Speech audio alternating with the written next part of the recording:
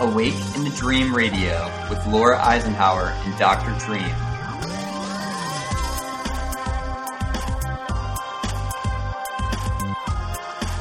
Raising your frequency and expanding your consciousness, one guest at a time.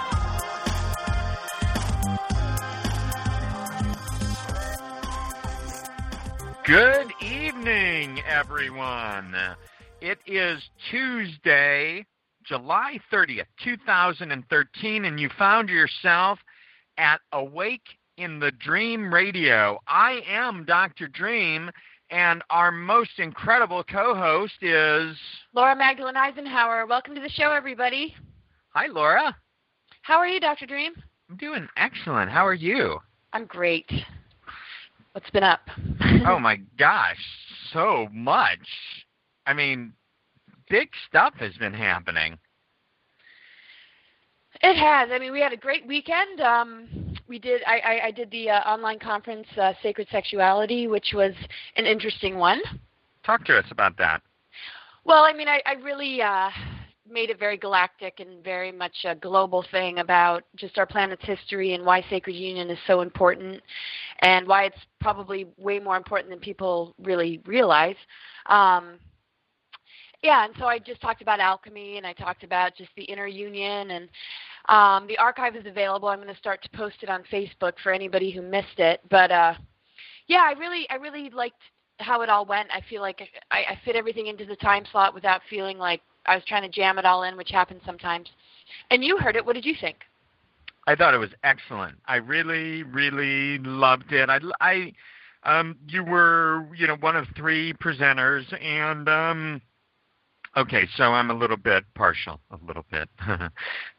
just this side of being biased. You were amazing, incredible. I loved what you had to say, and I just love the energetic that you bring to everything that you do. And I love that you spoke for over an hour about sacred sexuality and didn't need to mention organ parts or anything like that. I mean, you really take it to the highest level of what all of this is about. Yeah, that's just kind of my style. I don't really need to get into just the things that I feel, are really just between a couple and just not necessary, but I appreciate those that do. It's just not really my thing. Yeah, so thank you so much. How was your weekend? I know we did that, and then we had some fun times with the kids, got to rest a lot, and enjoy the harmonic convergence that happened Thursday and Friday. And yeah, I'm saying the energies have been just outlandish. Outlandish. And then we had the star tetrahedron yesterday. I mean, it's just like, okay, so this is just going to be nonstop for a while, right? Well, I mean, I just think it's amazing because we do the astrology every week. We talk about it on the show, and, we're just posting stuff. And sometimes you say, gosh, is there any break? Is there any week that's going to be just awesome and mellow? And I'm like, well, pretty much sooner or later, that's got to happen. And it has. I mean, I think this is really the 2 weeks of just unbelievable energies. And, the Star of David, that was yesterday. That lasted for about 12 hours. And it's just an interesting configuration. I don't know if we want to get into it right now, or the whole week. But, yeah, just amazing from last week to this week. And that energy is going to carry through for the whole year and beyond. So that's awesome. So let's talk about it a little bit. Let's talk about what happened yesterday and then leading us into the week. Okay, great. So, the Star of David, which is also called the Seal of Solomon, and the Satkana Yantra in India, and it represents a complete balance of the divine masculine and feminine energies. It also enlightens us to the potentials and challenges that we are up against personally and globally, in the sense that the Star of David, planetary makeup, is filled with oppositions and 2 T-squares, 6 sextiles, and then this grand trine, 2 grand water trines. A grand water trine and a grand earth trine. So when you think about that, it's definitely filled with its challenges, but it's completely and totally harmonious at the same time. So it gives us the benefit of being able to locate all the stuff that needs to be transformed while also being supported with these harmonious aspects to really be able to take it to the next level. So if one is not internally balanced, with their masculine and feminine energies, a lot of drama can erupt, a lot of unconscious energy can start to work its way into the consciousness of that individual, and it can be a little bit rocky and difficult, particularly with an opposition between Mars and Pluto. That's going to be playing out for the rest of the week too. That pressure cooker, that sort of inner rage can easily burst the harmonious aspects. Well, that was yesterday. For the rest of the week, we're going to find, a little bit of challenge here and there as these energies dissipate. And I think Mars and Pluto are the one to look out for, and also a square aspect between Mars and Uranus tomorrow, which can lead to a lot of shock. And that's not always fun, to be shocked, especially after so many positive alignments. So I just really encourage people to take it easy. Mars and Jupiter are in alignment in a stressful opposition to Pluto, like I said, for the rest of the week too. So if there's misunderstandings, if they're not handled appropriately, a lot of rage can be expressed. So yesterday was a day to really just fill up and sort of like observe and see what it's all about, and then go in and do the inner work. But the rest of the week is sort of like how we handle just it not being in such tight aspects to each other in the harmonious and challenging ways. The challenges are going to kind of remain until we sort them out a little bit. I guess you could say that those are the ones that we're going to be hit with first. But Tuesday, which is today, Pluto and Venus are in positive aspect to each other. So I definitely would soak in today because the rest of the week looks a little bit challenging. I feel like a weatherman, like I'm standing and looking at a screen like, tomorrow the clouds are coming in. Today is a relatively sunny day. Go out and get your sun because tomorrow you're going to be indoors. No, I'm just kidding. Well, it really helps to get this, and similar to the weather, it's good to know if I'm going to need a windbreaker or an umbrella, or maybe just not to get out of bed on a particular day. Right. So real quick, that's awesome. Wednesday being somewhat challenging with the square between Uranus and Mars, depending on where it falls in your chart. That's like ego energy, Mars, and then Uranus is all about shock and upheaval. So whatever the ego's been holding on to, maybe a belief, that it might just kind of be shocked into sort of a reality check to readjust. And then, of course, Thursday, it doesn't surprise me that it's going to be about emotional cleansing and healing because Chiron has an aspect with Mars and so does Venus. So there might be deep inner wounds to heal. Maybe stuff got brought up on Wednesday that needs some time to just get back into balance. So there might be a lot of need for release to just really come into balance, because if we're being blasted like yesterday with such an amazing alignment, all the stuff that doesn't serve that sacred union within of the divine masculine and feminine energies is going to need to be looked at. So it's really beneficial, but doesn't mean it's going to be easy. So remember that when you're in it, if things get a little bit difficult, that it's just about taking the trash out and composting, because what one really wants to walk away with is that blueprint intact, which is within all of us, that got nice and activated yesterday. So anything that hasn't been resolved is going to come up, but look at it from the perspective of healing and transformation rather than, oh, here we go again, and all the pain and drama that can go along with it. So, for couples and just for, the relationship with the self, be very gentle and be in the highest place one can be for communication and holding space. And then Sunday looks really good. The sun is making a positive aspect to Uranus, which can allow one to feel really energized and just inspired and joyful. And so it just kind of like shows that the week looks like it ends really well. But also the self-esteem might be affected, maybe because of things that happened during the week or just because it's time to just boost it and look at it. So pay attention this weekend to just really building confidence based on connecting to spirit and the divine flow of creation rather than things that are based on duality and things that are based on sort of superficial disappointments when in actual fact on the deepest of levels, so much beautiful energy is flowing. So I'll leave it at that. The rest for people, you can look at our newsletter, and that's been posted, and for anybody who's subscribed, it should be in your inbox. Nice. So lots of good things happening, but just like everything else in our lives, stuff that needs to be dealt with needs to be dealt with. And so just kind of more of that on the horizon this week, huh?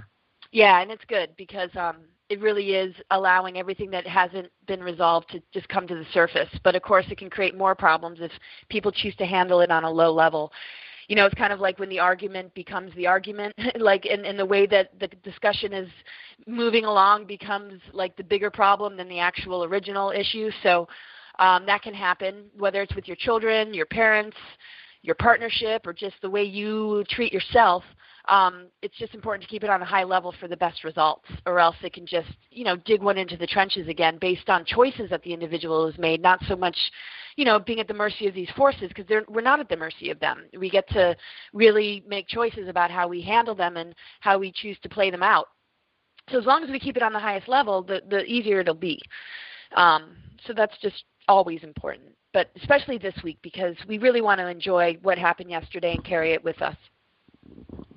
Yeah, I mean, that's for sure. That's started the week out big. We don't want to get lost in our stuff as the week goes on. Right. Absolutely. Excellent. So, yeah, what are your thoughts on everything going on? I mean, we've just felt so energized by these alignments, which is great. I think we've just really enjoyed the best of it. What's your perspective on just how things have been? Yeah, I've definitely been feeling that. I mean, it's been nice for me just to be here in Ventura and not moving around a little bit also, and it's giving some time just to sort of get caught up with things and this and that. We were on quite a run, and it just changes how we do things energetically. You know, nothing stays the same between being on the road and not being on the road and this and that. So I'm just really taking advantage of this time to get organized. And then also, you know, it's we're heading into August this week, and the kids will be going back to school and this and that. And so just really wanting to really leverage and make the most of this time before the kids go back. Yeah, definitely. Definitely.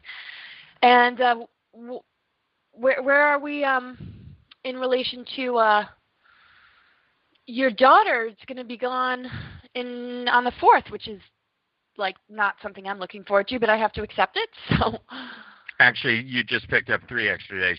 She's heading back on the 7th. Okay. So that's good news. Yay! That's awesome.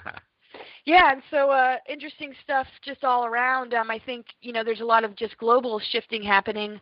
And I think, you know, we're going to make huge strides this year. I just feel really good about just the amount of truth that's flowing out there and just how everything that's BS that gets reported in the news, people are all over it, you know, undoing the false flag, like in immediacy, to the point where it feels like they can't really get away with much more. What are your thoughts?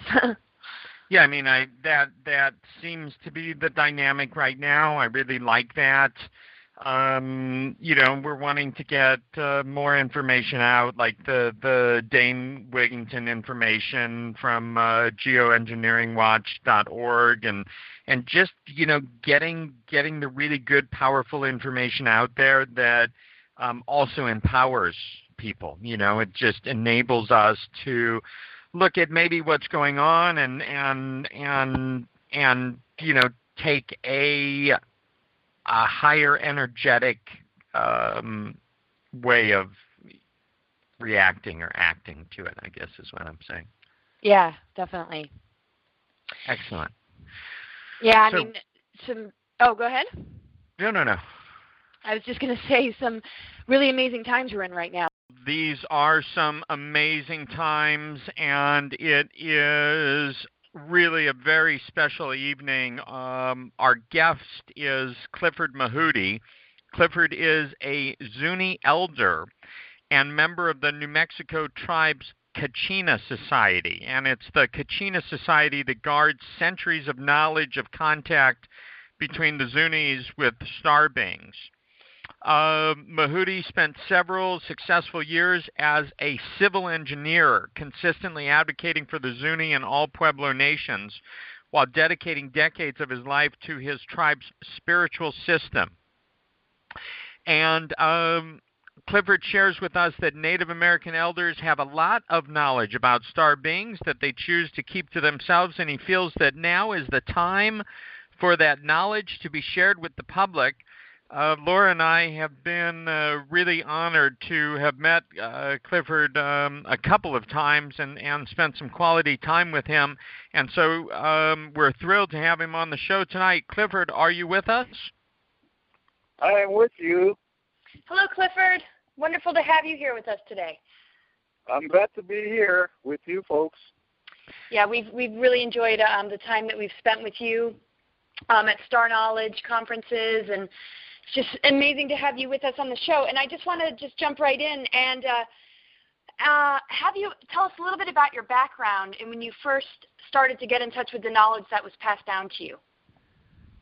Well, it's been a lifelong pursuit. Of course, having been born into the Zuni tribe, I have been exposed to both a lot of different orders within my own tribe, primarily the Kachina Society, which all young men belong to, and of course different orders that I belong to, the clan system, the medicine society systems, and a lot of different organizations within the tribal system where we have a contact with not only with the religion aspects of it, but also with spirituality and other practices.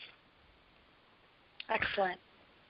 This is great, Clifford. Give us an idea, a little more of an idea of the role of the Kachina Society and what it means to guard the knowledge of contact between the Zunis and star beings, and just kind of bring us into the Zuni world and Zuni perspective on all of this.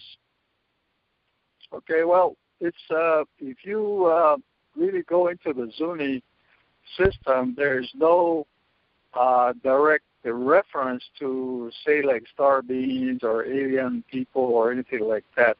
We talk about spirits.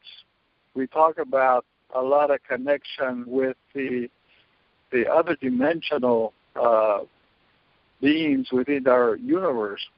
And so there has never been anybody that has written anything directly related to anything that has to do with star people. They touch on it, especially the archaeologists, the anthropologists, and ethnologists. But as far as the Kachina Society is concerned, that is a one order in the Pueblo, the Zuni Pueblo, and among other Pueblos, like the Hopi and other Pueblos around Albuquerque, that have a system of Kachina orders which were passed down through many, many centuries. Now, the connection that I made was just through rituals, the prayers, the chants, and the songs. And so I started looking into this when I was quite young.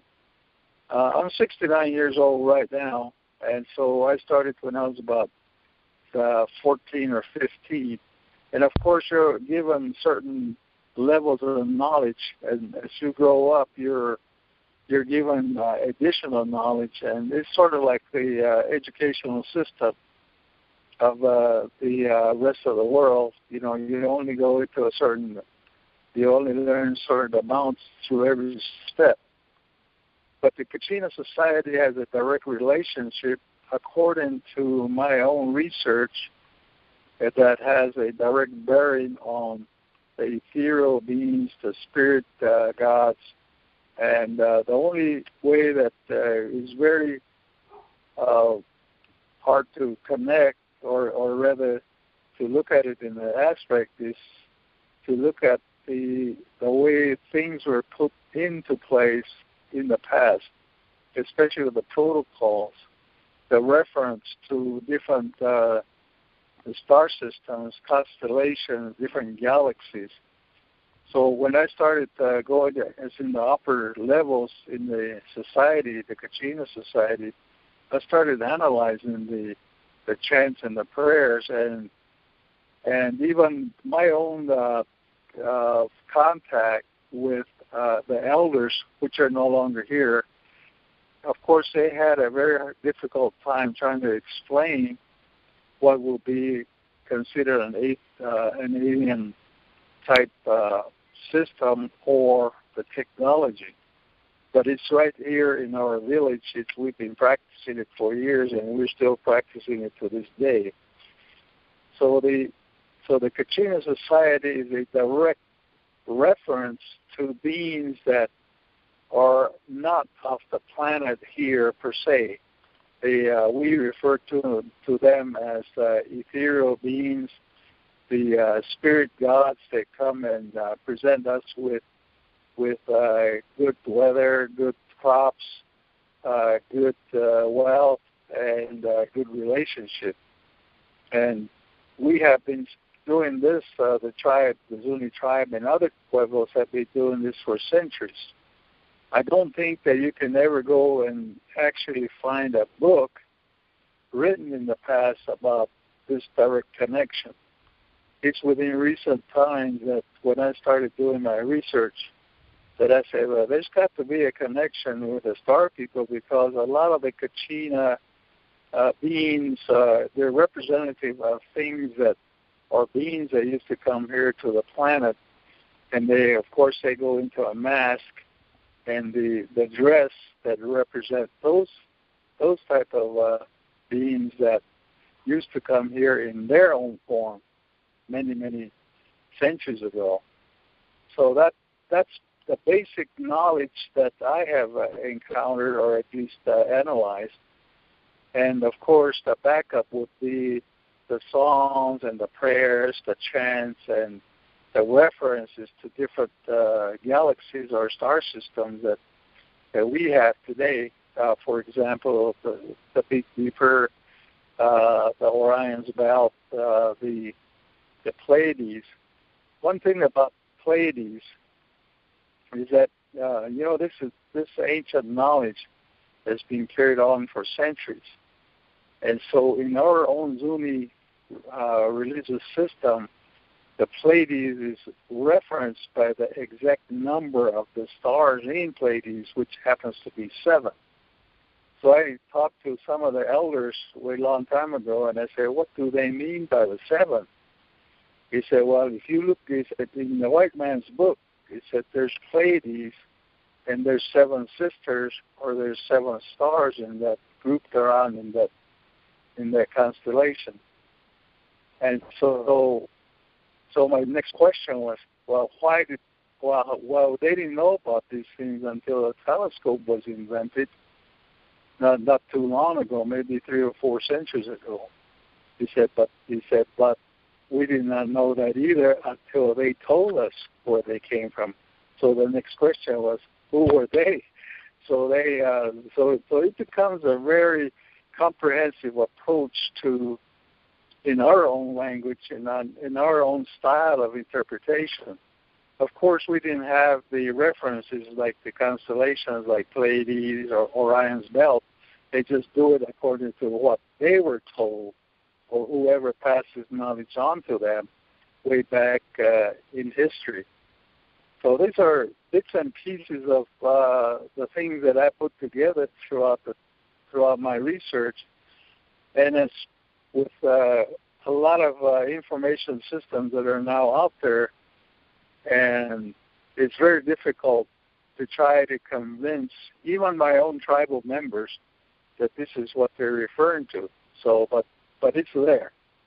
So this was going to be my follow-up with you, Clifford, was how accepted is this, the, I guess, subtle, appearing somewhat subtle to some and others not so subtle references to star beings, and this equating the actual manifestation of the Kachina as star beings giving messages. Is that right?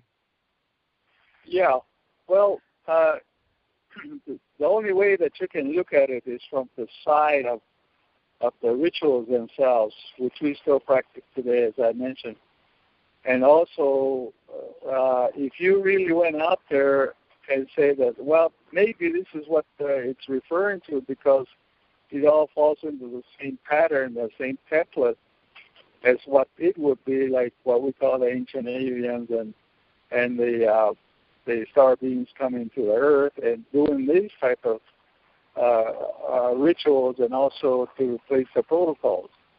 So it's very difficult for people to understand it among my own tribal members. So they sort of look at it as like, are you making this up, or maybe, in a way, maybe you're such religious in trying to do something that isn't there. But so you really have to study it. You can really see the connection. The only problem is that our own people that have been born and raised in the Zuni reservation and live at home, has never been anywhere, have not been exposed to other educational systems except the ones that they have been taught for centuries. So the connection is hard to make. They don't have an open mind about it. It's just sort of like, it falls in the same pattern as the established religion. It said this is what it is, and you don't question it, because if you question it, you're going against what the orders are or what the rules are or what the whole system is about. So a lot of people do not question that. They continue to perform those ceremonies, their chants, and the rituals, not even going one step further and say, why are we doing this? And where did this come from? So in my own situation, I had to look for it because of my background in analysis and thorough researching. So when I went and set up my theories on this, and I went and consulted with those people that would talk to me about that, and they would come back to me and say, well, yes, I believe that that's what it's all about. So it's kind of hard to accept, especially people like myself within my own tribe, to come out and state some of the things that I have been talking about for the last 20, 30 years now. Right. So can you discuss with us some of the messages from the star beings or some of the Zuni prophecies? Do what now? Can you share with us some of the messages that you've gotten from the star beings, or what role they have played, perhaps with prophecies and stuff like that? Well, there's throughout history, it's not only the star beings. Well, the star beings through several different things. Different communication networks. One of them, again, Pachinas are only one group of many. It's a matrix society, but there have been other systems in place that talk about the prophecies. They talk about things that were already prophesied by the ancient ones many, many centuries ago. And we're only following what has already been planned and what has been already prophesied. And it's very hard to get away from that because it seems like it's already set in concrete type of thing. Mm-hmm. But the other thing, too, that happens is that they promote the activity to accelerate. If you look at what is happening on in the world today about the people, about the acts of nature, about Mother Nature, these were the things that they talked about for centuries. They said, if you do not follow the rules set forth by these star beings, if you want to call it that, they said that you will fall into a pattern of what has happened in the past. Now, the Zunis know that this is not, and Zunis and Hopi and other tribes know that this is what we call the fourth world. There have been other third worlds that have already collapsed in the past, but they survived, and so they know about if if you don't follow it again, we'll go through the same calamity of what happened in the past. One of the things that they talk about is that the next one will be the turning of the earth, and also that day will come when the sun will not shine anymore, and half the world will be light, half the world will be dark. And also they talked about what happens with overpopulation. Overpopulation will get people to fight among each other, and at the same time there will be not enough production of food sources. So that would also be another approach to the famine status, which we are going through right now. When I heard a lot of these stories way back in the 1950s, right after the Second World War, when they used to talk about that, how could it be when this planet and our nation is in plentiful supply of everything? People were not fighting. We had just gotten through the last big war, and everybody was in full employment. There was a lot of good things that were happening, but we're again hitting the same prophecy status that they predicted many years ago. The other thing too is that the turning of the reverse of the polarity of the earth that's happened in the past according to the ancient sacred knowledge of the Zuni people. So there are many things. I mean, I can go on forever with a lot of these different predictions. The last one was the splitting of families, of groups, of nations, and I believe that we're going through that phase right now. Look at what is happening in this country. The other thing too that they predicted about 4 years ago was the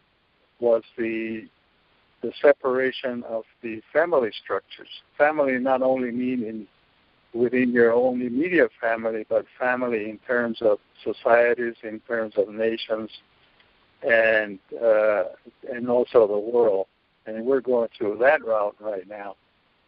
There's some things that have been prophesied. Well, not prophesied, but they were given visions in many times. The first one I remember talked to me about it was my grandfathers and everybody, that we have what we call a Zuni heaven in Arizona. It's sort of like a combination of a Stargate and a vortex, and that's where we do a lot of our worship directly to the gods or the different dimensions.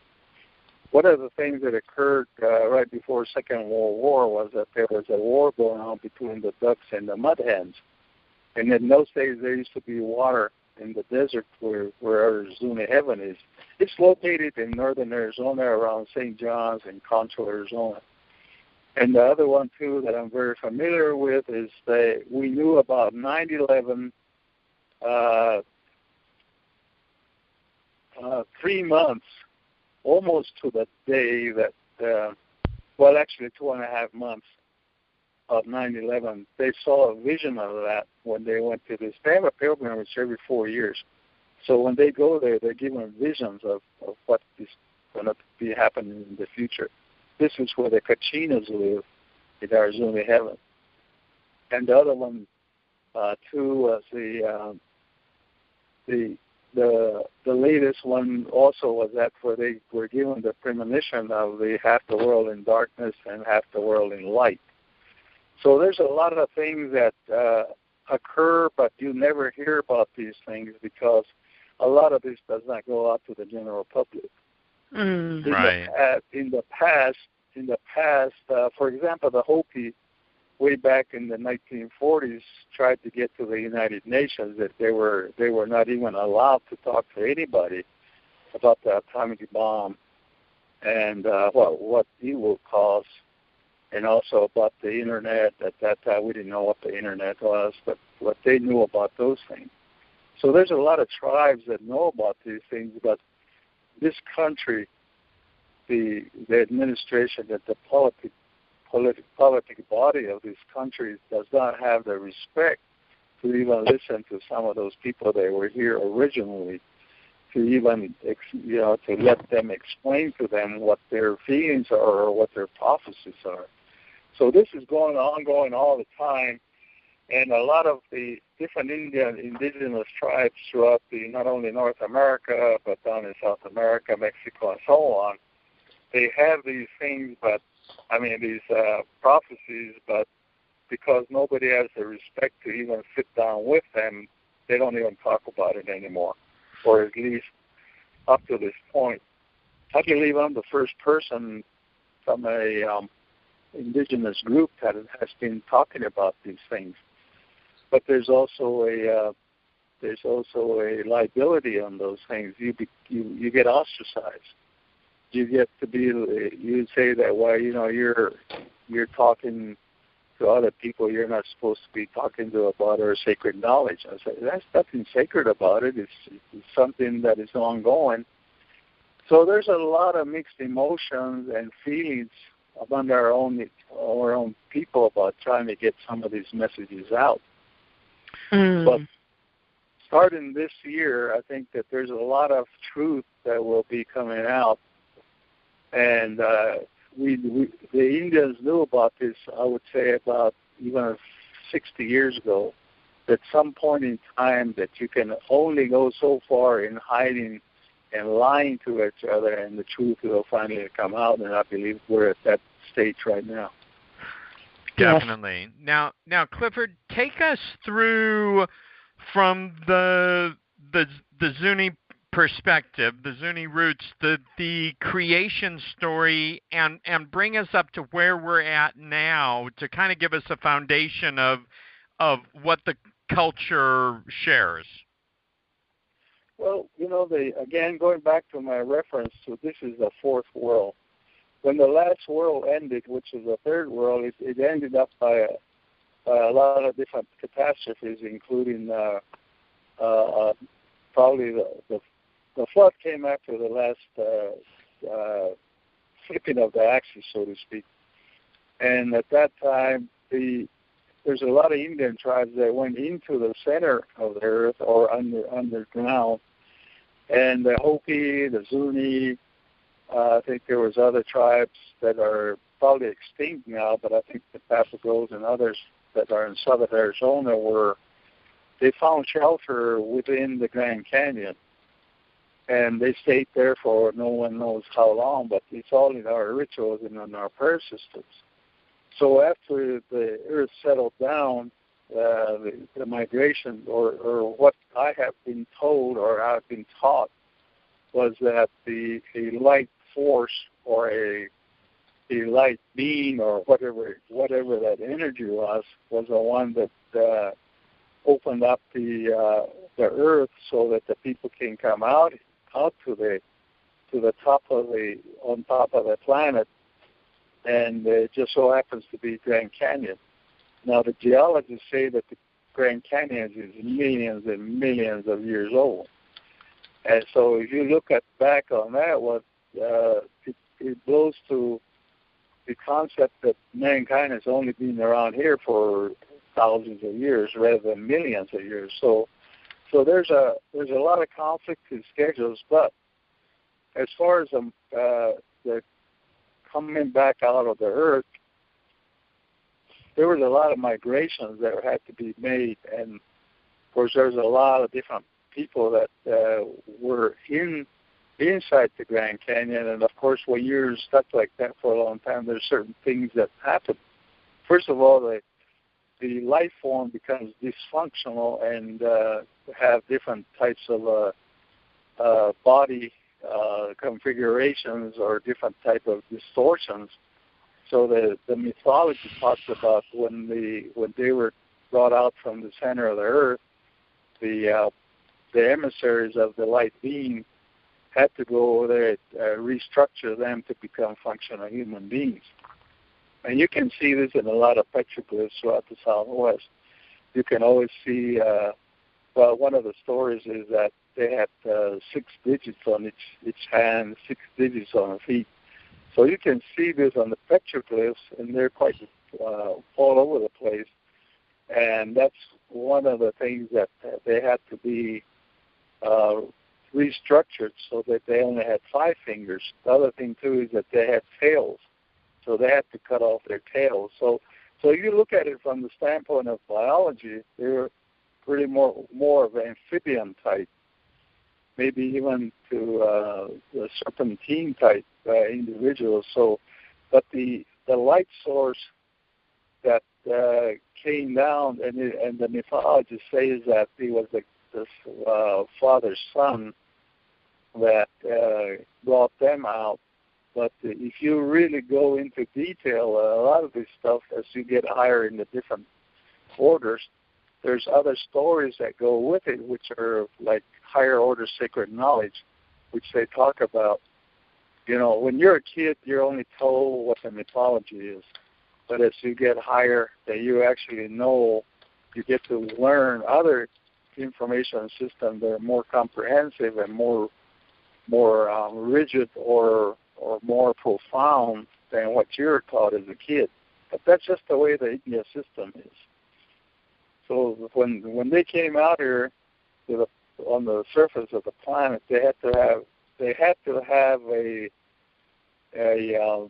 sort of like directions on how they're supposed to go, and so this is where the migration routes come into play. The Hopis have a very good information on their books called The Book of the Hopi by Frank Waters.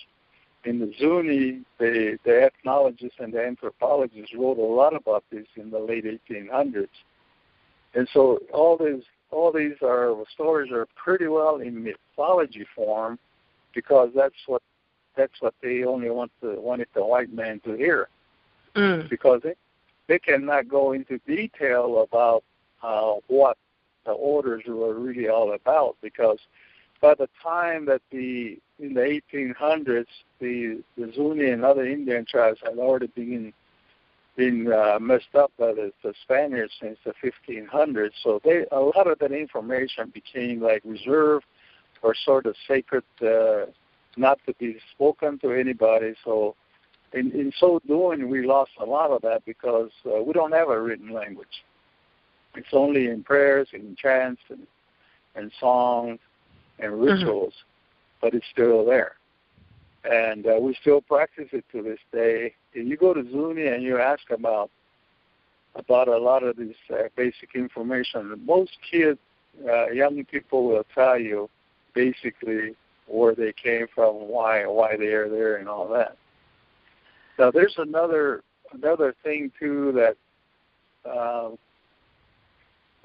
there's an underworld and there's an upper world. In all our rituals, we always refer to the sky people or the sky priests. We call them priesthood. We don't call them aliens or extraterrestrials. We call them priesthood. And in all our prayers in the Zuni system, they talk about the priesthood of the sky, which is, and they'll only appear instantaneously. So if you look at the parallel on this one, every time you see a UFO, you only see it instantaneously and it disappears. So they've known about this for centuries, and we call them the priesthood of the sky. And most Indian kids, they are taught not to look up at the sky at nighttime. You go over there and you ask an Indian kid today in Zuni, if you go over there and you stand by that little kid and say, hey, look up in the sky at nighttime. You look up in the sky, and they'll tell you, no, we're not supposed to look up there. And you ask them why, and they'll tell you, the little kids will tell you, because of the gods will look down on you. And so we've always been taught like that. There are so many different variations to the same theme, again, depending on the level of where you're at in the Zuni hierarchy, whether you're in the Medicine Society, Kachina Society, but we all reference it to all the different gods throughout the different layers in the universe. And of course, we have some deities that are from the Milky Way galaxy. We have some deities that are from different constellations, like Orion.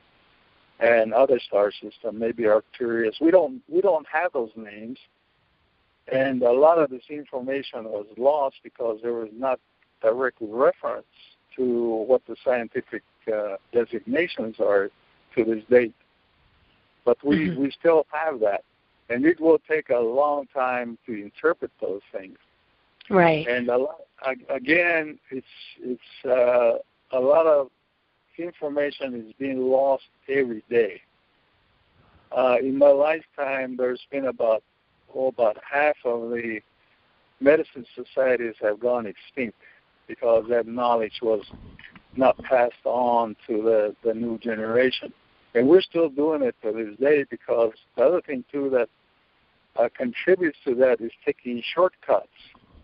Shortcuts in not going through the whole ritual prayer system, not going through the whole ritual protocols. So when you start cutting all the certain things, it gets lost.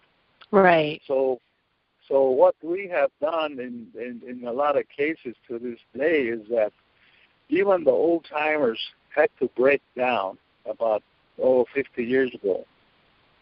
He said this is not good. In the old days, it was very people did not allow photographs to be taken. They did not have recordings to be made. But in many cases now, in order to carry out the functions for the societies and other religious order system, they put them on recording devices, whether it be DVDs or reel-to-reel tapes. So that way, that's one way of preserving what the remnants are of what we have in our system, which is what I would have recommended even that far back.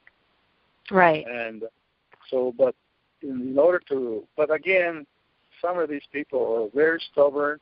They're short-sighted, and that saying about knowledge is power comes into play. A lot of these people are so immersed in their own little world that they don't want to pass this information on, so consequently it gets lost. But again, even though that they don't want to do that, if something is real and true, it can really never be lost. All you have to do is regurgitate that information or re-record them and put them back together again. Because the spirits have been real good in cases like that. When I talk about spirit, people laugh because they think that it's something that we make up. But this is a 24/7 type of thing within our own tribes, that we deal with spirit on a daily basis. And it's sort of like a downloading activity type thing. There's a lot of computer terminology that I use for what has been going on in centuries. And so if it's there, it's in memory somewhere. So Clifford, that being said about nothing's truly lost, are you feeling that there's no loss of the Zuni stories and valuable information from your culture also then? Oh yes, well again, the reason for a lot of lost stories and information is because of what the education system of this country has put into play. Rather than listen to the of course, there's not very many people that get old because of their lifestyle, their food sources, and all that. So there's not very many storyteller type or people that are of knowledge and authority to talk about these things, because it's just like anywhere else. The kids don't want to listen. They would rather play video games or go to rock concerts, and it takes too much effort to go over there and learn about these type of things. And this is kind of sad because I have encountered this almost on a daily basis, people not knowing what it's all about. I mean, it seems like it's a carnival atmosphere when we do our rituals.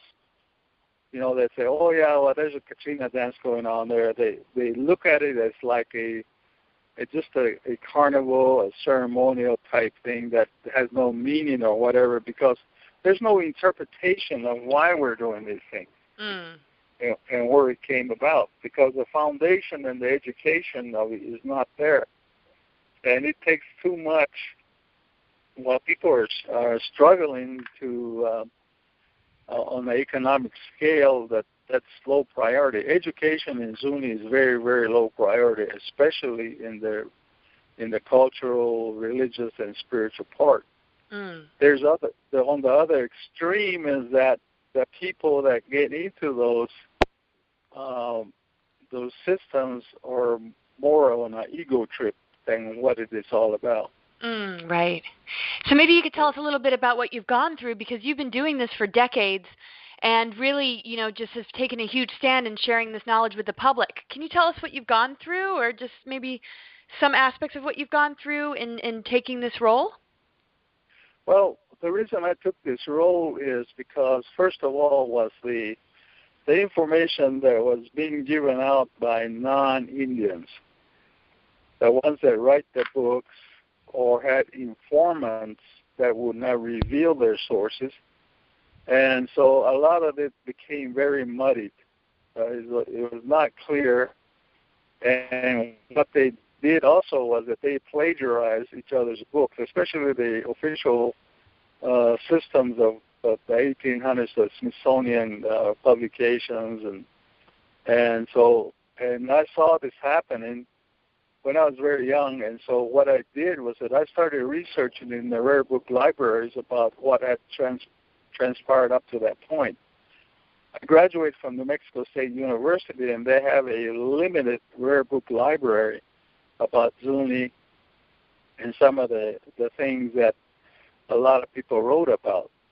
But after I got out, even though I was a practicing professional engineer, I made it an effort to read about as many things as I can about my tribe and the systems, and also to get first-hand knowledge from those people that were still alive.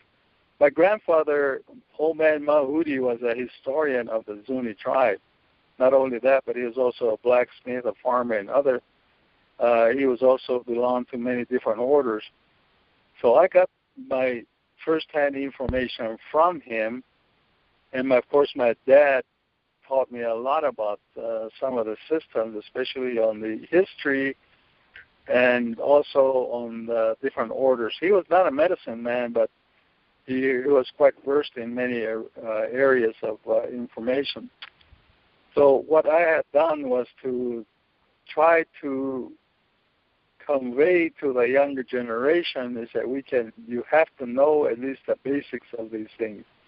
But in so doing, again, it became it was a slap in the face to me from the rest of the community, because they thought that I was, when I talk on, say, like, for example, when I started working with Ancient Aliens, they assumed that I was giving out secret knowledge, or knowledge that is only sacred to certain orders, which was not the case. Now, I have a military background, and I'm cleared for top security, and also I'm bounded by engineering professional ethics, and so it falls in the same order as that. Why would I go out there and say things that is sacred or is within the system of the Zuni government, the Zuni tribal spirituality, religion, and order system. So I have been attacked by my own tribal members on this, but it's throughout history there has been people that have been attacked for talking the truth or telling what it is, that it's how the world is. So it doesn't concern me that much, because all I'm doing it is to convey this information on to the younger generation, so they would have at least some idea of where they came from and what they're all about. So I get a lot of flack from them. And the other thing, too, that I also run into a lot of these writers that claim to be experts on the different Pueblo systems. And if you look at Hopi, everybody and his brother and sisters has written a book about the Hopi, and they're going to save them, and they're the ones that who have been designated by, I don't know, different sources to go save the Hopi. You go to Hopi, you ask them, and say, well, we don't need to be saved. Why are they saying that? So there's it's a two-way street where I found myself into in opposing factions. So, but after I retired, I made an effort to save as much information to be passed on to the younger generation. That's awesome. So, Clifford, is there really any information anymore that needs to be kept secret? I mean, aren't we at a place now, the middle of 2013, and just these incredible planetary alignments and everything that's opening up and just how different everything is? I mean, isn't this the time for everything to sort of be put out on the table? Well, I don't think, as far as the Indian people are concerned, I don't think that they can take that route, because there are certain all Indian tribes have their own rituals and their own ways. And the other thing too is that if you look at what has happened up to this point about a lot of these people that will take that knowledge, again going back to my book writers, or go back to why would they go out there and spread it all out? They can do that among each other, especially the indigenous groups, or also within their own tribes. I don't see any problem with it. I think that we're going through that route. However, there's still a lot of influence of the Western world right now, especially at the times that we're going through right now, and especially in the hard economic times. A good example is the Hopi Kachina doll market. Those were held very sacred for a long time, until probably right during and after the Second World War, when they had to use that to maintain their economic balance. And so it went out, sort of like it spread like wildfire. Everybody was making Kachina dolls, something that was held very sacred to all Pueblo people, not only the Hopis, but other people. And, of course, the first thing that happened with that was the pottery making, which was okay, because it doesn't have any direct impact on the cultural, religious system and spiritual system. But even if we went out there and opened those gates, so to speak, about a lot of this information system, there will be people that will be opposing it again, because of the people that are in power within their own groups. And we saw that when the Spanish first came over here, and they converted a lot of those Pueblo people into the Catholic religion. And to this day, they still have a dual system, the Catholic and their own spirituality. So it runs in opposition to each other. But I don't understand why we need to do that, because it's something that is very sacred. But I'm sure that if it comes down to that point, it will not be the individual human beings that are going to do that. It will be probably something bigger than us, which would probably be the spirit, or whenever that day comes, then it'll be all opened up. But I think that's where we're headed, because we have a lot of activity that's going on there. But I don't think the individual Indian tribes and their members would be willing to put out anything like that, because, again, going back to saying that knowledge is power, and that's how they have their own power systems and their own structures. It's sad, but that's what's happening. So what do you feel the most important messages there are to share about our future that would really benefit humans to know?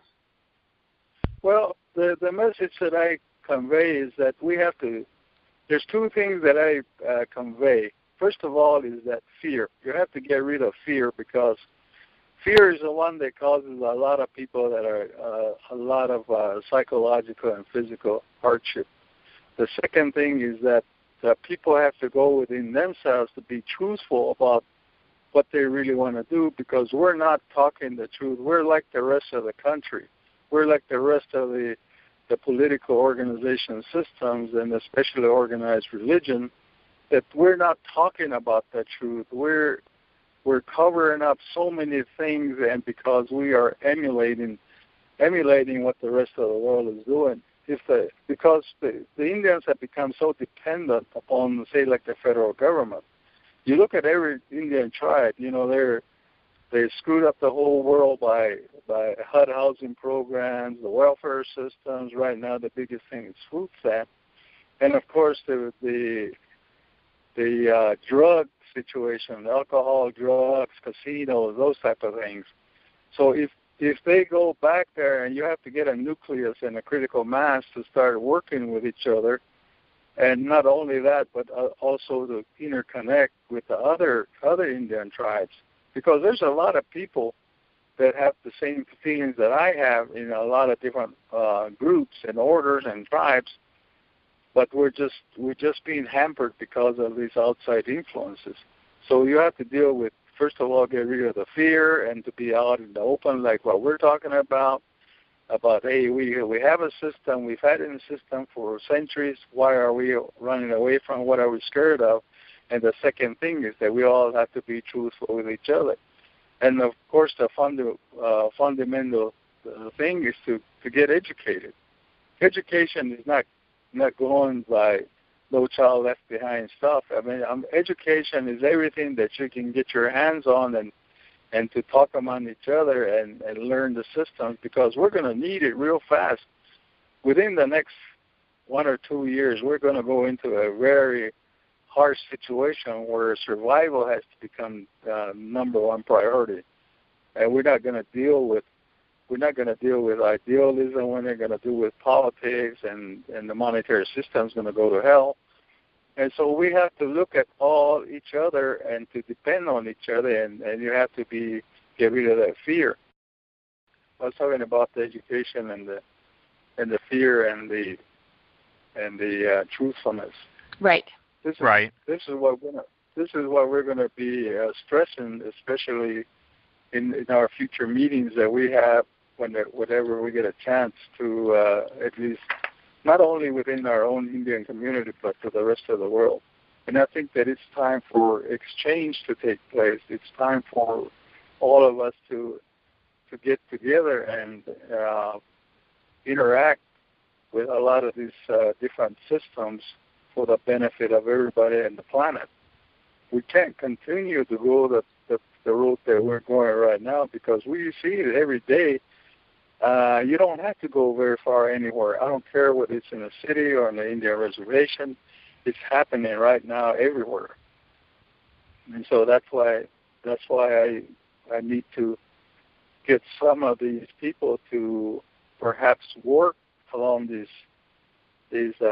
methods, with these methods, and also to get a critical mass and a group to start conveying this type of information to the others, especially other people that are not indigenous systems.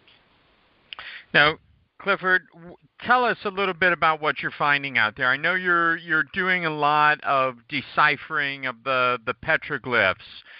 Tell us about that, and what are you finding?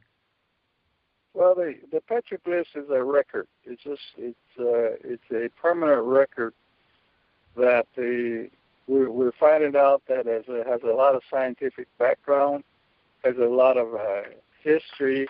Of course, the history being what they saw at that time, and also the atmospheric phenomena that occurred at their ages, whether it was 10,000 years ago or 20,000 years ago. One of the things that is kind of hard to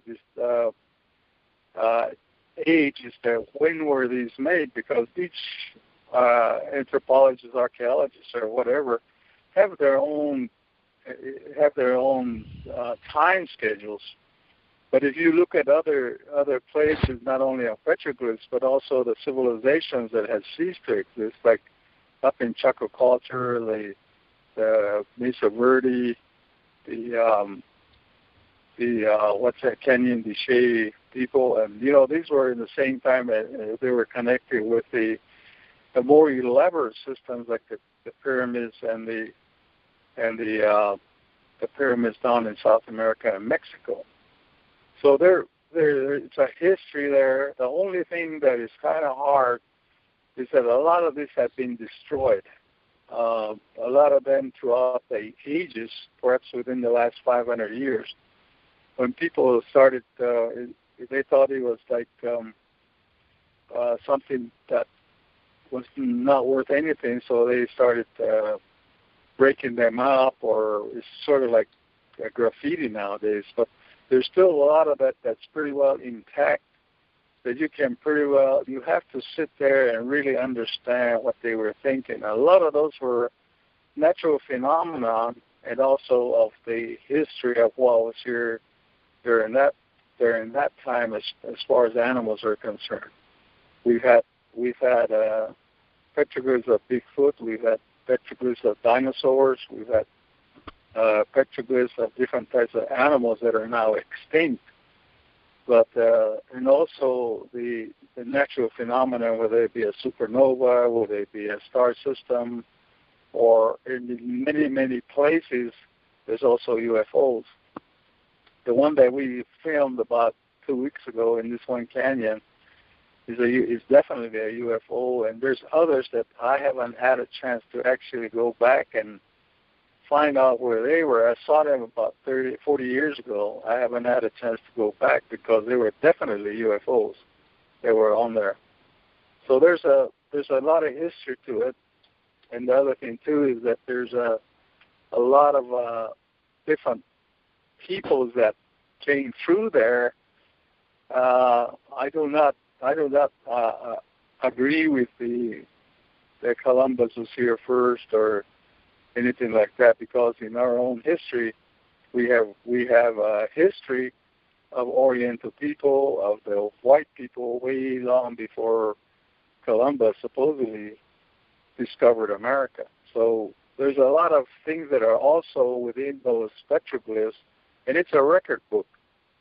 And not only is it the history record book, but it's also phenomena and a lot of scientific stuff in there. There's a lot of information that are scientifically translated within the last 10 years, especially by high-powered physicists like over at Los Alamos, which talk about in their electrical diagrams that look like a man, but that's the only way that they can describe it. So there's a lot of information there, and we're still going through a lot of research right now, and it's unfortunate that a lot of these have already been destroyed throughout the ages. And so, but whatever is remnants that are left, the only thing that we can do is that to make the best of it for the interpretation based upon the history of the individual tribes and also of some of the rituals and the practices that we still do today. So what is your take on the way people are interpreting visitation from star beings? What are your thoughts about there being a lot of negative beings that are interfering? Well, that's always been. It's also within our religious system, in our ritual and our prayer system, and I've always stated many times that just based upon my teachings of my own religious systems, there is both a good and a bad in every organization. It doesn't make any difference whether it's here on the planet or whether it's out there in the universe. And those are the ones that we talk about. When we do our prayers almost on a daily basis, we talk to the gods and say that even though you are gods, there are some bad entities that may direct you to the wrong way, and please do not listen to them. Because we have always been taught that even though they're gods, even though they're high-powered beings, and they also can get tricked over, and there's a lot of tricksters in every system, whether it be in the universe or whether it's right here on the earth. So we have those type of prayers that we talk to them about, And we also warn them is that do not believe what they tell you to do to us. And that's where this this effort about keeping the earth in balance comes about, whether it be good weather, whether it be good crops, whether it be family structure, people throughout the world. And unfortunately, they have been listening to the bad aliens, if you want to call them that, throughout the centuries, and that's what has created wars. That's what's caused a lot of split up of many organizations. And we talk about these things, and we always say that, well, there's nothing we can do because they're the gods, and we can't tell the gods. And that to me is like a cop-out. Well, if you believe in something, at least you can reinforce it, because they're the ones that depend on us over here in the three-dimensional plane to provide them the assist of where they are at, again, even though they're high-ordered ethereal beings. So there's an exchange that always goes back and forth. We help each other out, and if nothing else, to go through the protocols that were given centuries and centuries ago to do that protection, not only of the people, but also of the planet with all the animals and the plant life. So we go through those, and a lot of times it's very difficult now because, again, people are too lazy in a way to carry out some of the responsibilities that they're given charge to.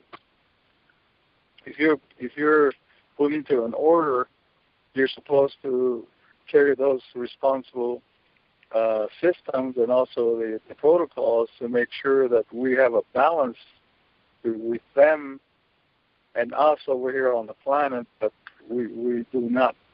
We have deviated from that. And it's because of the way that this nation has been set up. And so and again, the other thing too is that we can't practice anymore to have that direct connect because they've locked up all the sacred places, and they call it national parks, national monuments, national historical places. So there's no way that we can go out there. You can't even go and get eagle feathers without going through their whole system that the Wildlife Service has set up. We can't go over there and get some of the things we use for our technology without going over and asking for permission.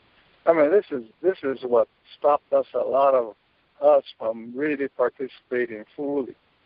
I am myself. I get every time that I have people come over here to do rituals at my house, within 5 minutes the police will be over there wanting to arrest me for whatever reason. So, but that's a thing that was set up by the federal government, especially now with Homeland Security and other groups. And so it's a real mess. And so the people are so damn scared to do anything. That's what I'm talking about, fear. They can't even speak. And so that they're going. The federal government is doing some real nasty things to me right now because they've heard me talk about these things before. So they're really trying their darnest to put the screws to me. So I can imagine these other people. They don't want to go that route. So, Clifford, give us some more insight into the solutions or the answers or the perspective that should keep us empowered as we're going through all of this from the perspective of the Zuni prophecies and teachings. Well, I think, again, going back to my statement earlier about education. Education has gone to hell in this country, and when the primary education system put forth by the federal government, especially through the Bureau of Indian Affairs and the states and so on, we've lost that connection, because now we have to really figure out a way to get together. In the old days, the orders would get together without asking permission from anybody, and they would do their rituals for the balance of the world and so on.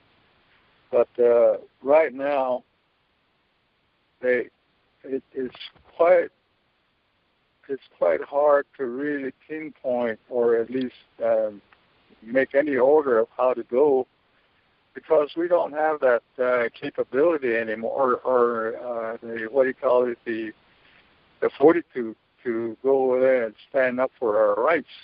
Even though we said that we have religious rights and freedom of this and that, we can't do that anymore because we've been spied upon.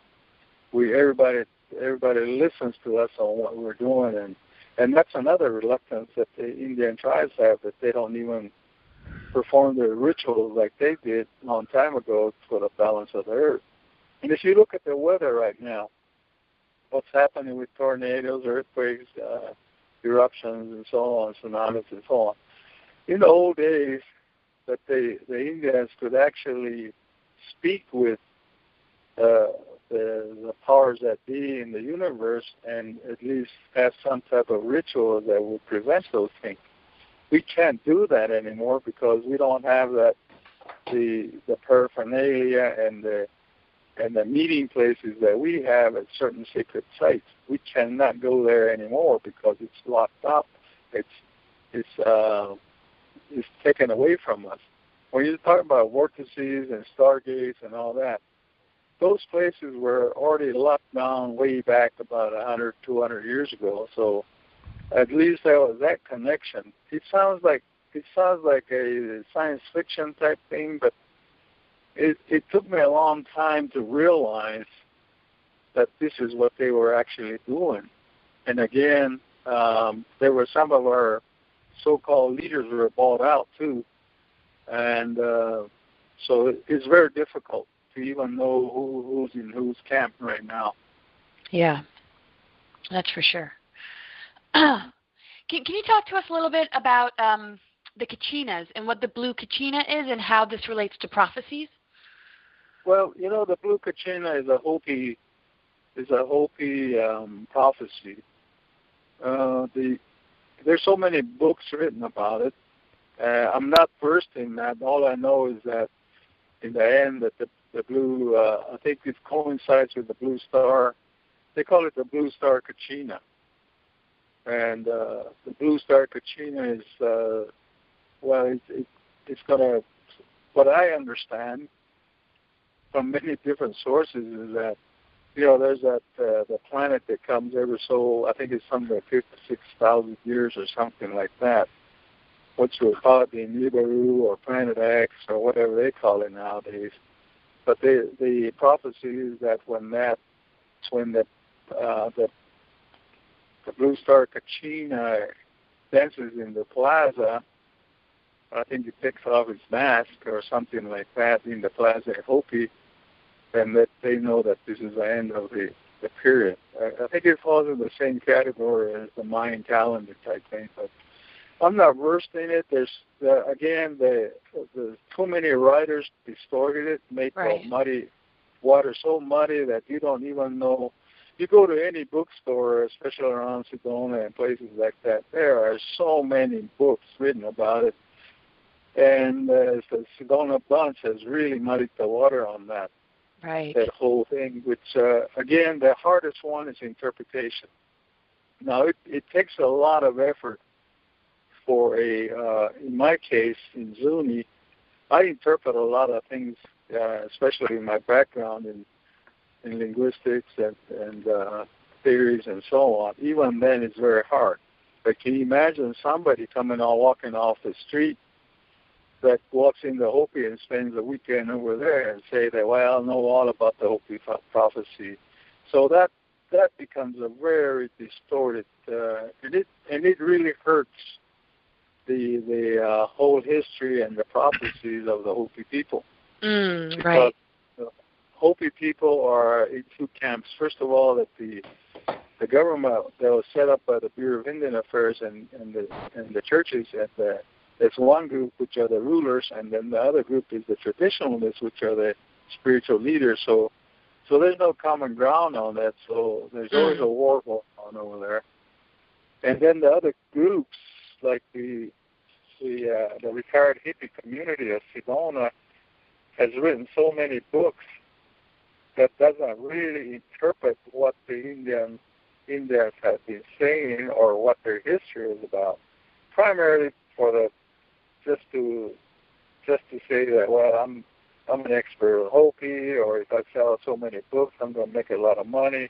So it becomes a real screwed up race when it comes down to that. So the best way it would be to actually go and probably sit down with some of the younger generation at Hopi, because the old guard is gone. The old guard is gone, I think, and a lot of those were bought out by retired hippies of Sedona. So I have had many encounters with them. If I had not gone through that experience, I wouldn't be talking the way I am. Right. But there are some very good writers. They're excellent writers. I've talked with them personally. I've reviewed their books. I've even sat down with them, and it's very well thought out, and they did a lot of good research on that, but those are far and few in between. And the rest of them is just to make a quick buck and to say that I'm an expert Hopi.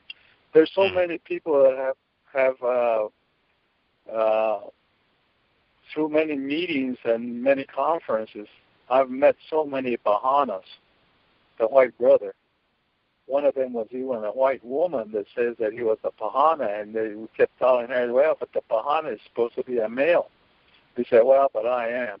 And, when you come to that type of a thing, it just really messes up the whole history, the whole prophecy system, and it's being disrespectful is what it amounts to. Right. Clifford, share with us, if you will, from the Zuni perspective, about things that we're all kind of getting more information on, like orbs and some different things like that. Kind of bring us into the Zuni perspective on these phenomena. Well, the natural scientific phenomena has been around for ages. I mean, the orbs are come in different sizes. Even also it falls in almost in the same category as the bigger ones being the UFOs. And there's been so many of them throughout the history of the Zuni nation. The orbs are there's even a Kachina that is named after, a Kachina dancer that is like an orb, or equivalent to an orb, that comes with a mixed dances. They haven't danced that dancer in, I'd say, maybe about 70 years. So there has been so many things that have been out there for centuries, which was a very common knowledge. And it also falls in the same category as the spirit beings, or what the Zuni call them, raw people, R-A-W, uncooked people, or uncooked beings. They're not people, but they're beings. But they're also the transition of what used to be here in this dimension and going on to the next plane. So it depends on what it is, or the activity related to it. There's a lot of parallels, and there's a lot of interpretations. Most of them are good, and some of them are bad. If you say there's other times that you see an orb that will come through there and even start a fire, and that means that something bad is going bad in your family. Now, they call these superstitions, omens, but those are for real. Now, sometimes they blow it out of proportion, depending on who's got the experience. Now, I've gone through a lot of those. I see orbs with cameras. We take pictures of orbs all the time, and they come in different shapes and sizes. And there's so many of them. The reason that we couldn't see them with the naked eye was because we didn't have the technology at that time. It's sort of analogous to a telescope. Before the telescope was invented, they couldn't see some of the star systems, but now they got the technology now that the orbs are everywhere. Now, I recorded some orbs that was right in my bedroom. I didn't even think about it when I took a picture, and then my friend looked at it and said she spotted them right away that they were orbs right there in my own bedroom. Oh, wow. So they're all over the place, and sometimes you just go out there and you take shots in all directions, and you'll find them. There's some faces in a lot of those orbs, or something that looks like maybe a being, but you have to have high power and multiple pixel. Maybe I don't know what pixel you require to get the real detail on those, but they're out there, and there also has been references to orbs that are bigger, which are about the size of spaceships that have been recorded throughout history. Of course, this is all oral history. So it's really nothing new.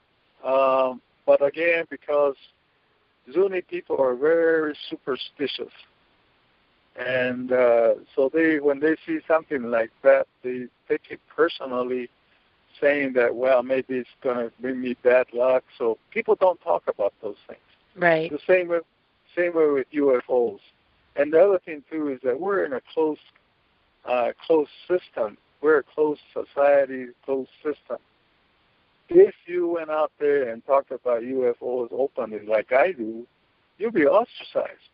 That's what has happened to me.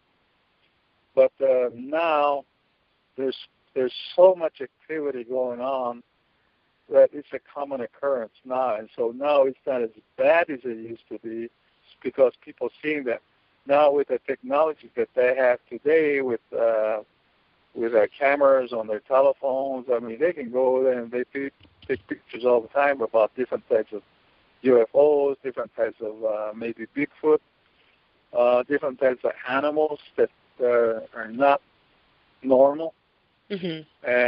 And also what we call, what the Navajos call skinwalkers, the ones that morph into different animals like a coyote or an owl and that type of thing. So now it's everywhere, but this was also prophesied that the world will become like that as we get closer to the time when, I guess the time will come when all these bad forces will take over the world, and that's where we're at right now.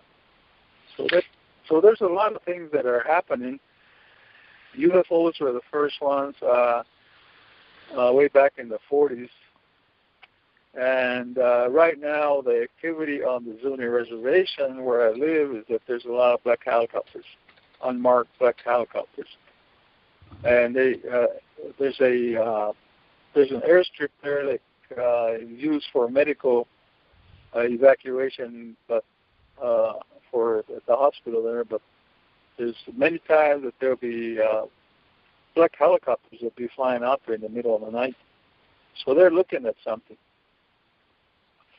And I think a lot of the stuff that is happening is that they're just honing in on a lot of systems out there to see who's talking to what. And until recent times about what the government is doing, I said I'm a firm believer of those eavesdropping and spying on those.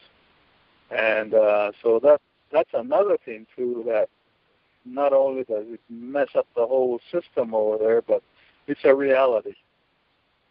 So Clifford, just a minute or so ago, you said something tying in the Zuni prophecies or the different prophecies to bad forces taking over the world. What's on the other side of that prophecy? If that's where we are now, and certainly it's not a stretch to look around and think that bad forces are at work here with Monsanto and the shadow government and everything else. But what's on the other side of the prophecy? Well, one of the things that the grandfathers talked about was that there was nothing beyond what we're going through right now. There was no like, well, it's going to get better or it's going to get worse.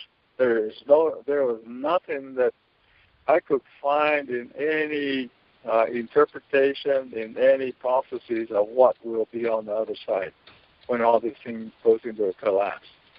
They didn't say that, well, we're going to go to a different world, or they didn't say that, well, we're going to all die.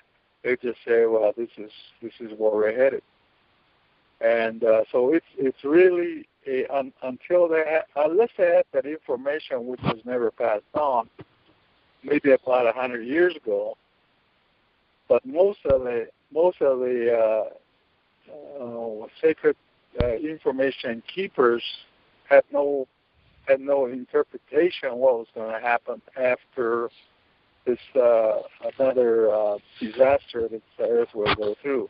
They just know that there's going to be overpopulation. They talk about overpopulation. They talked about famine. They talk about natural disasters, earthquakes, and the biggest one that has always been talked about is that this world, the whole globe, the whole world will be enveloped by noxious fumes. I think that will probably come from either a man-made chemical, or the only thing that I can think of is maybe on a volcanic activity, which will consist of a lot of hydrogen sulfide, which is a very H2S, which is a deadly killer. And they say it's going to be a noxious odor that will envelope the earth. And so we don't know. There's no one interpreted whether it's going to be man-made or natural disaster. They just know that. And the other one that comes with that is half the planet will be in light and half the planet will be in darkness. And then a lot of Indian tribes, including the Zuni, have already stated in many prophecies that the earth will also reverse its axis, which has happened in the past. Mm-hmm. And there's a lot of reasons for that, because of mankind not getting along, violation of moral systems. Look what we're going through right now. Right. The hatred, this gay marriage, that was uncalled for in the old days, and they know about these things. I mean, in civilization like Zuni did not believe in that.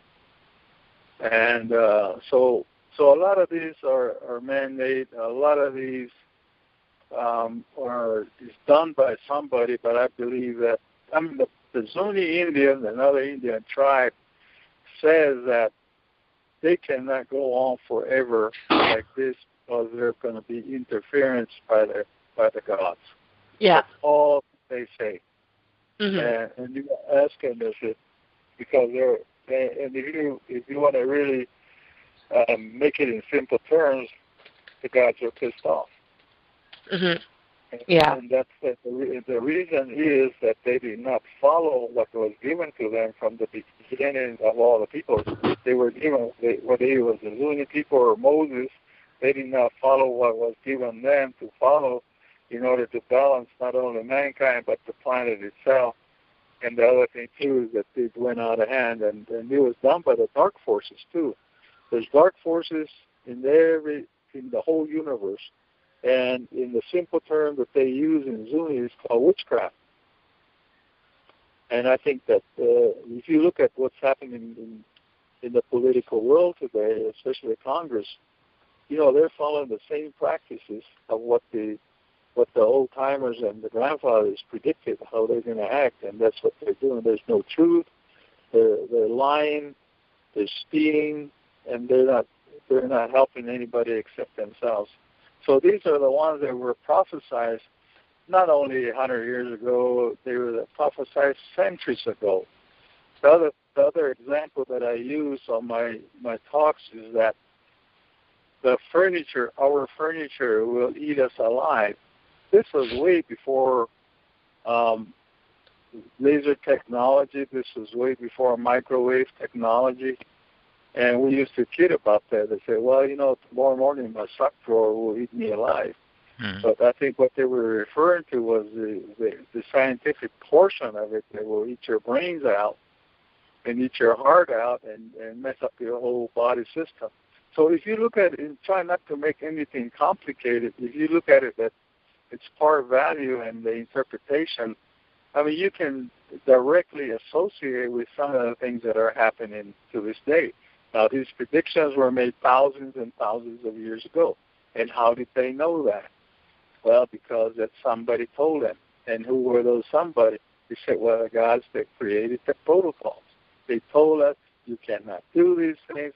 If you do that, you're going to get hurt, and you're going to destroy each other, and you're going to destroy this planet. And look where we're at today. Right. So you have some amazing stories. I got to hear a few of them about the contact experiences that you've had.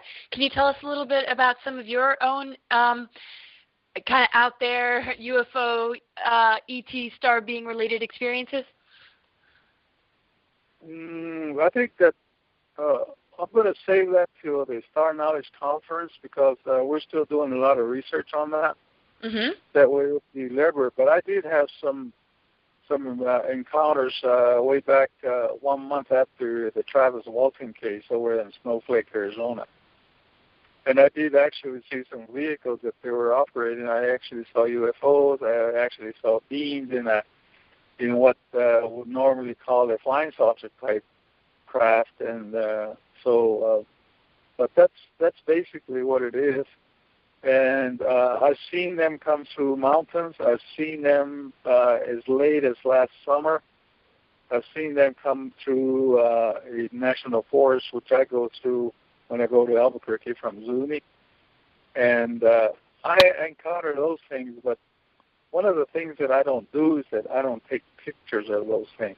Mm-hmm. Because I'm of the opinion that if I take pictures, they're not going to come out. I mean, I want to maintain that contact because right. They know exactly what we're doing. And once I do that, they'll probably cut me out. Maybe that's ancient thinking, but that's another reason I don't take.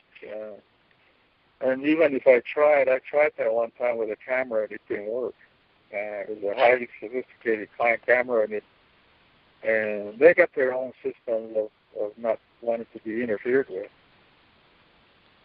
So that I see a lot of them all the time. Mm-hmm. But I've never really had, not consciously speaking, I don't think that I've ever had any encounter with an ET, like on a one-on-one basis. I may have because I have some feelings about it, but I can't really prove it because right. They have a real sophisticated system.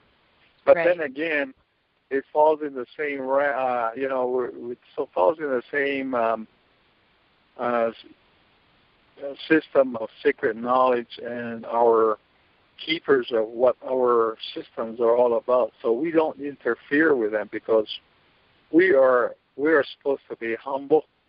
We are servants to those people, and so we don't go beyond that. It's just like sort of like being a enlisted man talking to a 5-star general. You don't mess with them.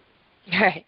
So that because again we have been taught there's secret knowledge that I have that we're taught not to interfere or try to make anything of it. So that's what I have to maintain, that respect and that status.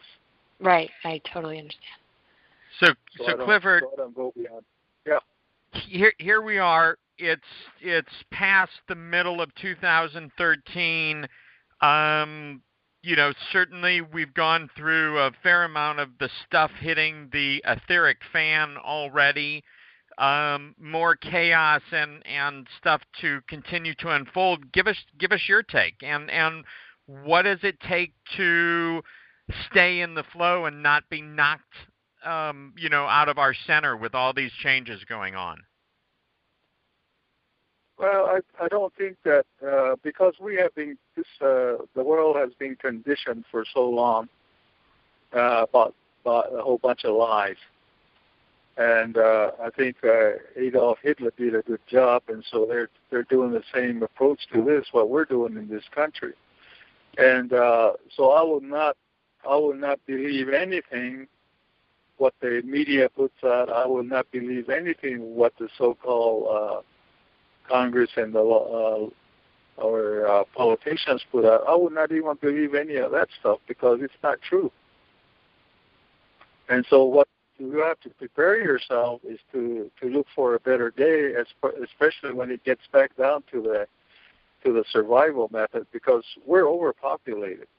We're overpopulated, so you have to stand your own ground and to learn as much as you can. I mean, it sounds very simple. What happens when they close down Walmart? What happens when you don't have a food stamp card anymore, EBT card? What happens then? So you have to look at other ways of setting up your system and not believe everything that the government is doing. And the best thing to do is it's very hard to convince people is not to accept anything that the government is giving you. Look what they did to the Indians. And this we have a good history of what they did to this country. They're still using the same methods with a different technology, and everybody is falling into the same trap. So I don't believe in what they talk. I don't believe in what they say, because there's nothing truthful that's going on. So what you have to do as an individual is to seek your own truth. As I said a while ago, you have to seek your own truth and be truthful and stand your ground. Because there's nobody going to help us. There's nobody going to come and help you or anybody else because they're only in it for themselves. However, I'm a firm believer in that interference will happen. And I think that we're past that stage right now. I was hoping that it would happen by June, but again, that when they have set up so many a network of lies and untruths, that's why they're still maintaining that whole lie that's going on right now. So I don't see any other way except just for the people to wake up and say, I'm not going to believe this stuff anymore, what they're doing. But how in the heck are you going to do that when you're so dependent upon everything and they force you every day with everything that they can think of? I don't care whether you go to an airport, you go to a local shopping center, look what everybody's there. There's security everywhere, and you don't know who it is. I can't even go to my post office without having to strip down to get my mail. So it's really a sad state of affairs, but I think that it's gonna turn around. But the people have been conditioned for so long; they're asleep. They have to wake up. Yep. Now, Clifford, you've been doing this for a long time. You've been doing this and researching and sharing information since before you were considered an elder, but now you are considered a Zuni elder. What is your role, and what are your gifts to share with us? Well, I was hoping, and the reason that I retired to go back home was that I had a very sound education. I mean, engineering is not a fly-by-night curriculum. And the other thing, too, is that I was quite involved with the Johnson years under the Great Society when we were putting up a lot of these programs, especially in education, economic development, all these different housing programs and so on. I was hoping that when I got retired that I would have this knowledge and background and the experience to help the people not only in the white man's side of it, but also on the Indian side of it, because I'm pretty well versed in the different orders in Zuni. Not that I'm high up, but when you're curious and you want to learn something, you can learn. So my attitude or my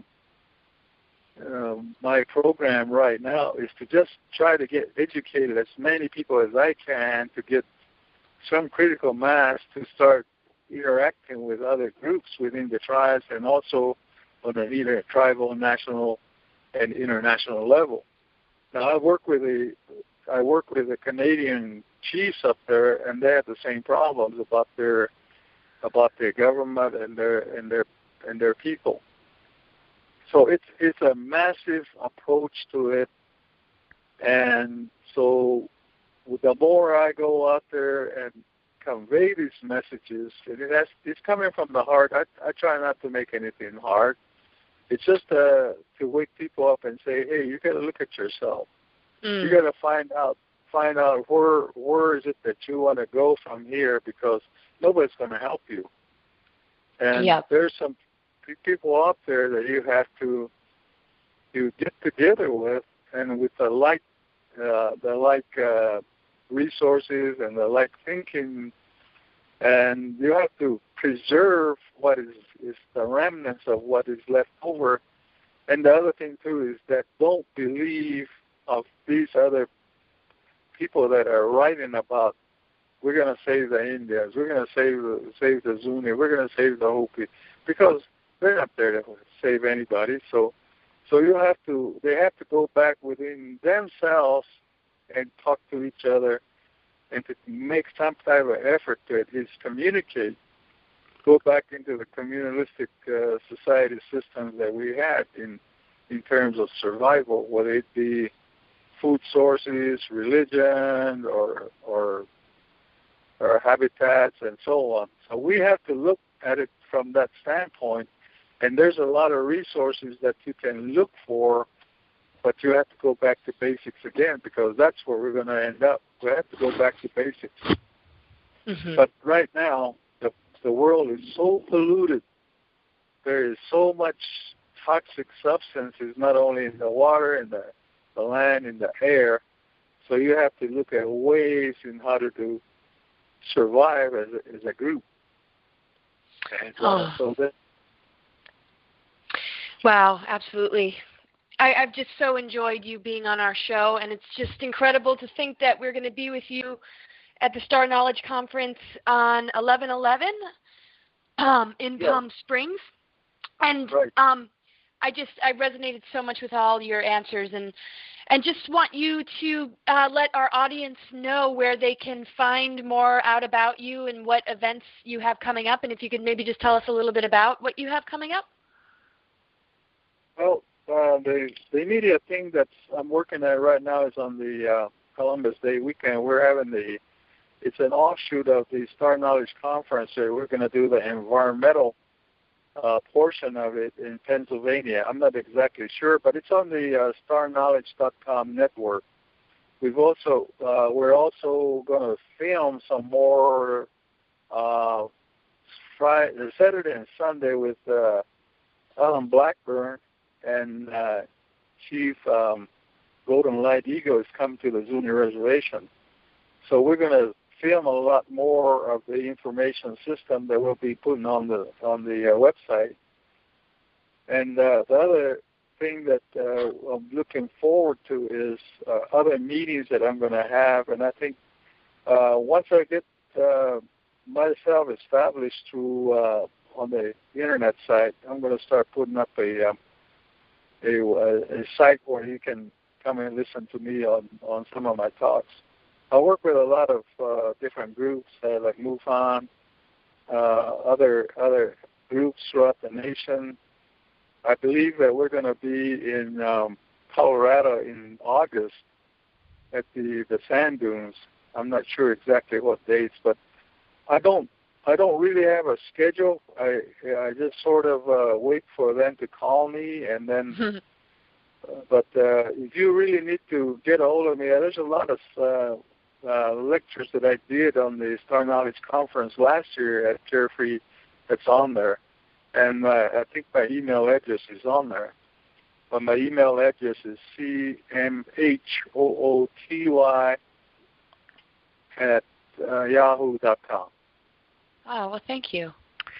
Well, I have to say, Clifford, it has been a real honor for me to have so much contact with you in the last year or so, and not just to have the opportunity to see you present, but to specifically in Iowa to just hang out with you a little bit and get to know you, and you've enriched my life, and it's been a real treat. And so thank you so much for being here tonight on Awaken the Dream Radio, and we will look forward to November in Palm Springs, but who knows, maybe we'll be lucky and we'll see you before then.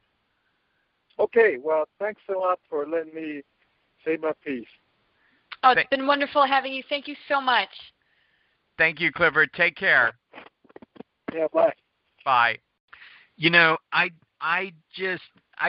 really can't say enough good about Clifford Mahooty. I just love his energy. This was a great conversation. It was one of those conversations where I felt like we just could have gone on and on with him. Definitely. I mean, I thought it was awesome, and I just loved all his answers, and he's just so genuine and just really just cuts to the truth of, you know, who he is and how he feels, and I love that, and it was so great to get to know him, and yeah, I really enjoyed that. You know, and as a Zuni elder, he really carries a very balanced energy. I guess there's just something about becoming an elder that when you embrace it, part of it is that you're just balanced in your perspective and everything. I mean, it's been one of the treats of spending so much time with the Star Knowledge family is getting to know the grandmothers and the other elders, and what a wonderful energy it is as we honor those that have so much knowledge and information.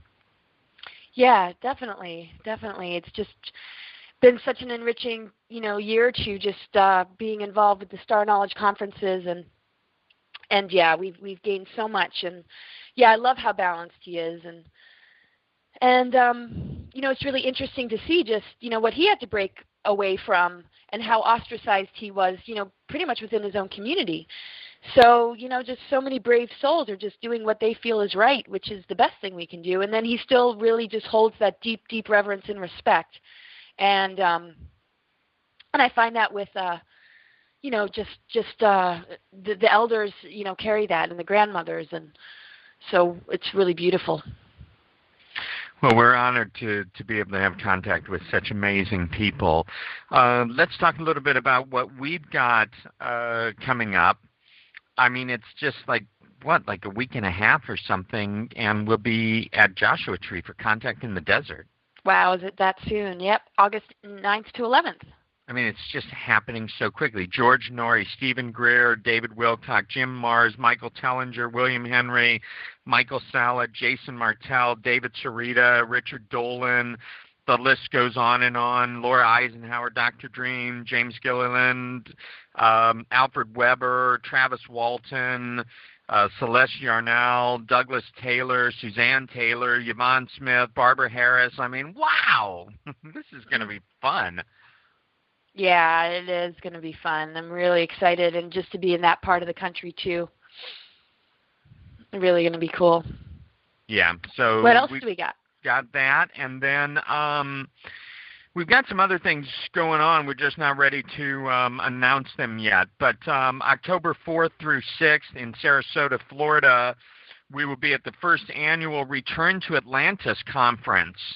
And Lisa Renee, Tom Lesher, Andrew Bardis, Teal Scott, and the two of us, New Moon Beach Galactivation. We're on a beach that's 99% quartz crystal sand. That's going to be wild. I mean, vibe up, right? Yeah. And then Detroit, Michigan. Watch out. Here we come. October 11, 12, and 13. And we'll be with Ethan Fox and Carrie Cassidy, Mark Romero, Michael Tellinger, Meredith Smith, Fully Raw, Christina, and many other people. This is the Awake and Empowered Expo. We'll be popping a video out on that shortly. And then we'll be with Clifford and so many other amazing speakers November 8th, 9th, 10th, and 11th in Palm Springs, California for the Star Knowledge Conference 11/11 event of the year. This is really going to be something, and the level of information that is brought together and presented at these conferences is over the top. So we're excited about that. Yep, definitely. And then next week we have Pam Grout is our guest next week on the show, and the week after Ethan Fox is our guest, and we just got a lot of good things going on. Yeah, we definitely do. Really looking forward to all that.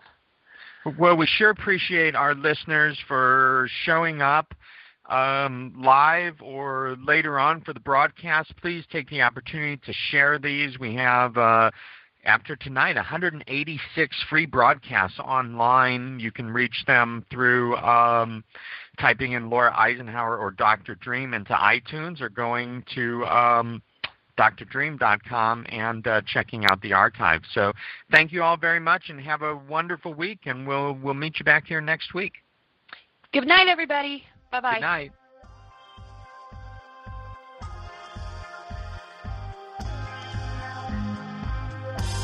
Awake in the Dream Radio with Laura Eisenhower and Dr. Dream.